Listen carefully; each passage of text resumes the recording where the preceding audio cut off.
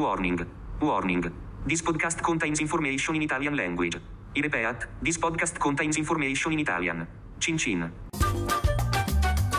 This episode is proudly sponsored by Vivino, the world's largest online wine marketplace. The Vivino app makes it easy to choose wine. Enjoy expert team support, door-to-door delivery, and honest wine reviews to help you choose the perfect wine for every occasion. Vivino. Download the app on Apple or Android and discover an easier way to choose wine.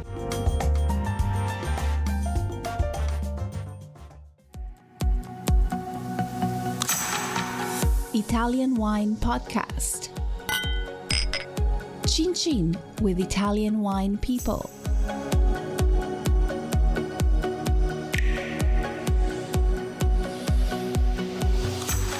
Welcome to this special Everybody Needs a Bit of Scienza edition of the Italian Wine Podcast. Here's the premise. Vinitaly International Academy community members send us their questions for VIA Chief Scientist Professor Attilio Scienza. We record his answers, and Stevie Kim tries to keep him in line.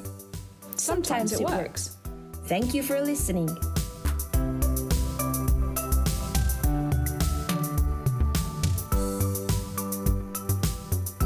Subscribe on iTunes or Apple Podcasts or wherever you get your podcast.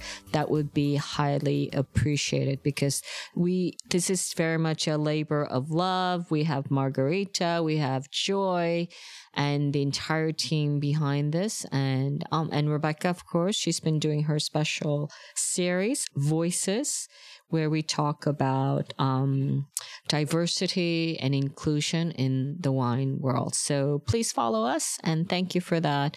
We are on also Clubhouse. Look for us in the Italian Wine Club. We are visible as Italian Wine Podcast if you'd like to follow us, and our wine business as well. And we usually run a couple of rooms every week. So do that. And now you can just follow us and become automatically a member as well to Clubhouse. So here we go.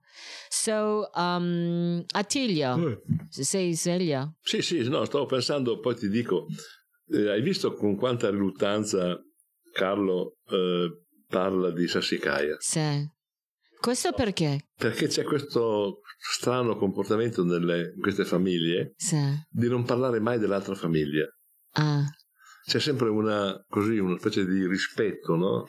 Che non è incredibile. Io lo sfido spesso. Poi sono tutti parenti, no? Sì, tutti imparentati. Perché lui sembra 100 anni di solitudine, cioè sono sempre loro. Bravo. Oh, no. Sono tutti imparentati perché lui arriva da Mario negli anni 60, all'inizio del 60, perché lui è parente con l'Incisa. Sì. Non con la Gherardesca, Sì.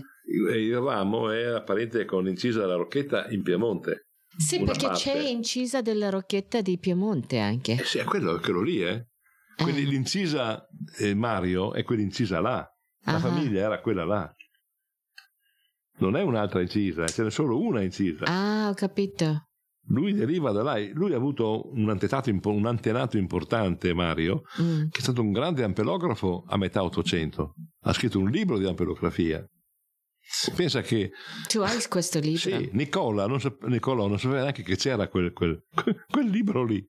Non lo sapeva neanche che lui aveva un parente che si occupava di ampelografia e aveva descritto il Cabernet Sauvignon molto prima che loro lo coltivassero ma per dirti, questa famiglia dei Gonzaga, non la parte della Guerrieri, perché Guerrieri è veneta, ma Gonzaga è mantovana. Quella parte di famiglia aveva un rapporto di parentela con l'Incisa ed è per quello che lui riesce ad andare, perché loro si spostano solo tra famiglie e parenti, non preoccuparti, loro è per quello che hanno grande rispetto a parlare, perché sembra quasi di svelare i segreti della famiglia. No, infatti. Ma però lo sanno tutti. Io faccio apposta, continuo a sfidarlo, mi diverto molto. Sì, ma io sono un plebeo che si diverte molto. Sì, però è un dominio pubblico ora, con internet, sì. Non è che ma loro non vogliono che siano loro a dirlo. Devono essere gli altri, loro non lo diranno mai, è una cosa, un rispetto assoluto. Lui potrebbe raccontarti delle ore di quello che è successo a Sassicaia. Infatti no. Ma lui non parla mai di quello che ha fatto. Sì, non ho insistito perché... No, ma è così. Ma io lo so da terze persone quello che ha fatto lì. È stato importantissimo. Il fatto stesso che lui aveva preso le barrique e con la sua 1100 e le ha messe in un rimorchietto e le ha portate lui a Sassicaia è una storia da raccontare quella lì. Perché il primo Sassicaia sì, nasce... poi ha parlato di tutt'altro. Sì, ma lui salta, non vuole assolutamente. Sì. È incredibile. Comunque sì, questo è solo un parentesi perché abbiamo appena finito intervista con lui. Ma sì, volevo fare un gemellaggio con Bolgheri, attraverso anche il Guado, perché lui era venuto a trovarmi, mi ha raccontato molte cose anche da casa quando era venuto, ma anche prima. Io lo frequento da 40 anni, quindi mi raccontava quando io non avevo nessuna intenzione di comprare un pezzo di terra a Bolgheri. Lui già mi raccontava tutto quello che aveva fatto a Bolgheri, capisci? Ma allora raccontare 40 anni fa non era così pieno di implicazioni come raccontare adesso. Allora il segnale non si diffondeva. Adesso tu parli e nel giro di mezz'ora lo sa tutto il mondo, capisci? Sì. E quella è la loro ansia. Però il fatto è così ora. C'è internet. Lo so. Infatti, vedi, ma io mi divertivo un po'. Ascolta, arriviamo noi. Allora, io volevo farti una domanda. Allora, noi abbiamo cambiato un po' il programma, diciamo, di Veneto International Academy da quando sei arrivato, ok? E non solo la parte scientifico-accademico, ma proprio strutturalmente. Adesso noi vorremmo degli ambasciatori che siano più completi. Più esperti. Sì. Allora, ti faccio una domanda. Secondo te, per diventare esperto del vino italiano, quali sono le caratteristiche, quali sono elementi, diciamo, che devono sapere per essere, diciamo, cosiddetto esperto del vino italiano nel mondo? Allora, quali sono le... Io parto da un confronto con la Francia. La Francia ha 5 zone importanti e ha 10 varietà. Le 5 zone sono dal punto geologico molto semplici, perché Borgogna è Triassico e Giurassico, Champagne è un pochino più recente, ma insomma più o meno il periodo è quello lì.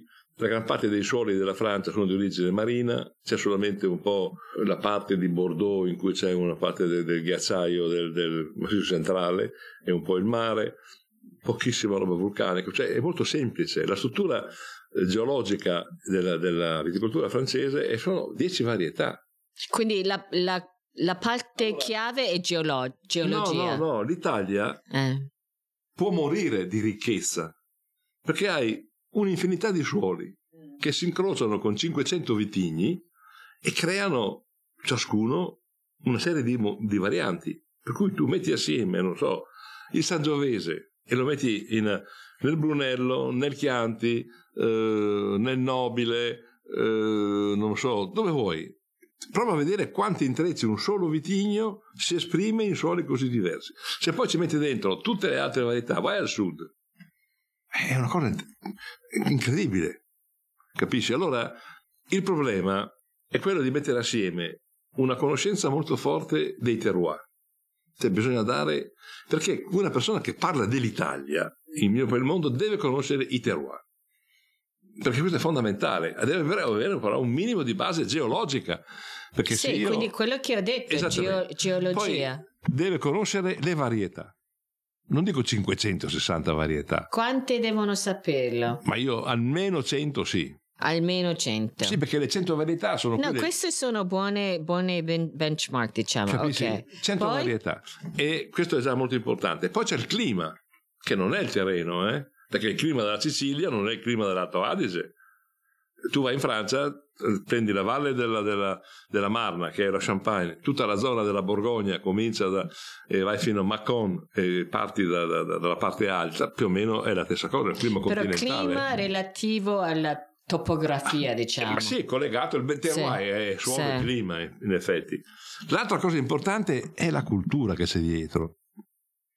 Perché se tu cominci a partire dai greci e poi gli etruschi e poi i romani e poi il Medioevo, la Francia, la sua storia la comincia molto più tardi.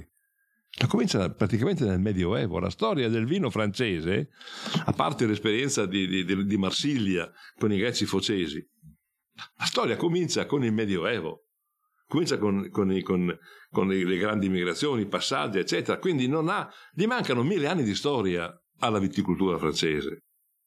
Allora, una persona che deve parlare il vino italiano deve avere una buona base climatica e pedologica, conoscere almeno così, a grandi linee, non dico come riconoscere una varietà, ma quali sono alcune caratteristiche che la distinguono, che la rendono particolare. E poi la collocazione di quel terroir, di quel clima, di quel vitigno in quel contesto culturale. Cioè una cosa è fare un vino di Sangiovese, non so, a Grosseto, dove c'era una fortissima cultura etrusca, una cosa è farlo, non so, per esempio in Romagna, dove gli etruschi sono stati ma non così importanti. Così, non so, prendi il caso dell'Aglianico, una cosa è fare Aglianico nel Vulture, una cosa è fare Aglianico a Taurasi, una cosa è fare Aglianico, non so io, da altre parti, anche della Puglia, perché le radici culturali di questi tre zone, anche se tre sono vulcaniche, sono completamente diverse. Una cosa sono i greci eubei della zona di Taurasi, una cosa sono le popolazioni che vengono dai greci di un'altra zona della Grecia nel Vulture, e si vede e lì ci sono poi quelli che vengono chiamati gli indicatori culturali. Quali sono gli indicatori culturali? Sono le forme di allevamento, i confini, capisci? Io faccio sempre il discorso di confine, dei 1000 confini della viticoltura italiana, perché i confini hanno preservato le differenze. E in Francia questi confini non ci sono mai stati, perché la Francia è un paese unitario, è un paese unitario da 1000 anni. L'Italia è un paese unitario da 100 anni. E questa differenza di tipo sociologico, politico, ha creato tanti piccoli paesi, tanti piccoli stati che hanno manifestato una cultura. 160. 160, sì, vabbè. La Francia era così ai tempi degli Angiò, al Medioevo, dopo Carlo Magno, praticamente, a parte qualcosa sull'inglese, ma voglio dire, è uno Stato unitario. Noi non siamo mai stati uno Stato unitario. Una cosa era la Sicilia con gli arabi e i normanni, una cosa era la zona di Napoli con i Borbone, una cosa era lo Stato della Chiesa, una cosa era il Trentino Alto Adige con i tirolesi, una cosa era il Savoia nel Piemonte. Cioè, ti rendi conto? Questi erano stati nello Stato che avevano abitudini alimentari, culturali, storiche, sociologiche completamente diverse. Allora, quando tu parli di un vino italiano, devi avere una cultura infinita se vuoi fare una cosa seria. Solo che il problema è che non la puoi dare a nessuno. Allora io penso, dico sempre, dare un piccolo manuale di semplicità. Con ogni regione, ogni cosa, fare 20 parole guida, non di più. Perché queste persone su un vino devono conoscere solo 20 parole. Ma fammi un esempio concreto di 20 parole guida. Vulture, tanto per dire. Ah, ok. Il vulcano, il vitigno, la forma d'allevamento, il clima, perché quello è un clima diverso rispetto agli altri, la tradizione, diciamo così, enologica di come hanno vinificato a barile il vino sempre. Il tipo di alimentazione, perché quel vino era collegato a quel, capisci? Noi dobbiamo dare una specie di glossario di ogni zona, un piccolo glossario, e attraverso questo glossario noi dobbiamo dare a loro uno strumento semplice. Se poi vogliono approfondire, bene, però devono sapere cos'è un aglianico, quali sono le 3 parole che identificano il vitigno, da dove viene, perché si chiama aglianico e che caratteristiche ha. La produzione, ma proprio 5 parole, non di più. Dobbiamo spiegargli cos'è una tennecchia, che è la forma di allevamento con cui si alleva a Taurasi l'aglianico. Dobbiamo spiegargli che lì c'è un terreno che è di origine vulcanica, che viene dalle eruzioni antiche del Vesuvio, ma c'è anche una parte marina, a Taurasi non è tutto vulcanico, ma c'è anche un discorso di frizz, per esempio, capisci? C'è un clima continentale che non è un clima che noi immaginiamo del sud caldo mediterraneo, assolutamente, è il clima quasi più simile alla Pianura Padana, ecco, o all'interno della Toscana, capisci? Cioè loro devono avere poche cose, ma tante, in modo tale che possono differenziare. Poi se uno vuole approfondire, gli si dà un materiale di approfondimento, ma la base la devono avere tutti, la base, non si possono esimersi, capisci? La base gliela dobbiamo dare. Ma queste 20 parole, diciamo, guide, da dove si costruisce? C'è già... Ma sì, non le faccio io, quelle lì ci mettiamo d'accordo, scegliamo 100 vini. Adesso sì, dobbiamo fare 100 vini, non tanto, 100 vini, 100 vini. Okay, that sounds great. We've just started a new book project. Voi scegliete 100 vini. Sì. E io nei 100 vini... Jacopo, I hope Jacopo is listening. Spero che Jacopo stia ascoltando. 100 vini, e io nei 100 vini vi do le 20 parole per ogni vino che identificano quel vino. I think this is a great project, actually. This is it's good for podcast too. We can do 100 vini. Ok, all right, with that I want to close. Con questo vorrei chiudere questa puntata di Everybody Needs a Bit of Scienza, because we want to go home. And thank you for listening and following us. Everybody Needs a Bit of Scienza on Italian Wine Podcast. Till next time.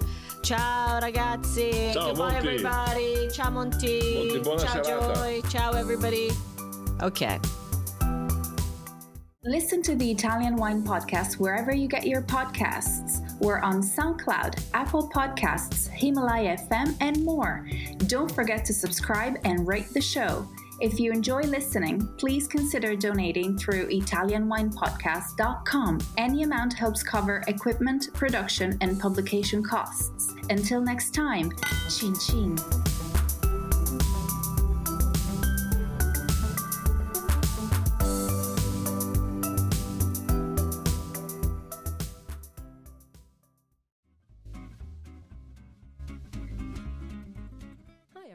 Italian Wine Podcast celebrates its 4th anniversary this year, and we all love the great content they put out every day. Chin Chin with Italian Wine People has become a big part of our day, and the team in Verona needs to feel our love. Producing the show is not easy, folks. Herding all those hosts, getting the interviews, dropping the Clubhouse recordings, not to mention editing all the material. Let's give them a tangible fan hug with a contribution to all their costs. Head to ItalianWinePodcast.com and click donate to show your love.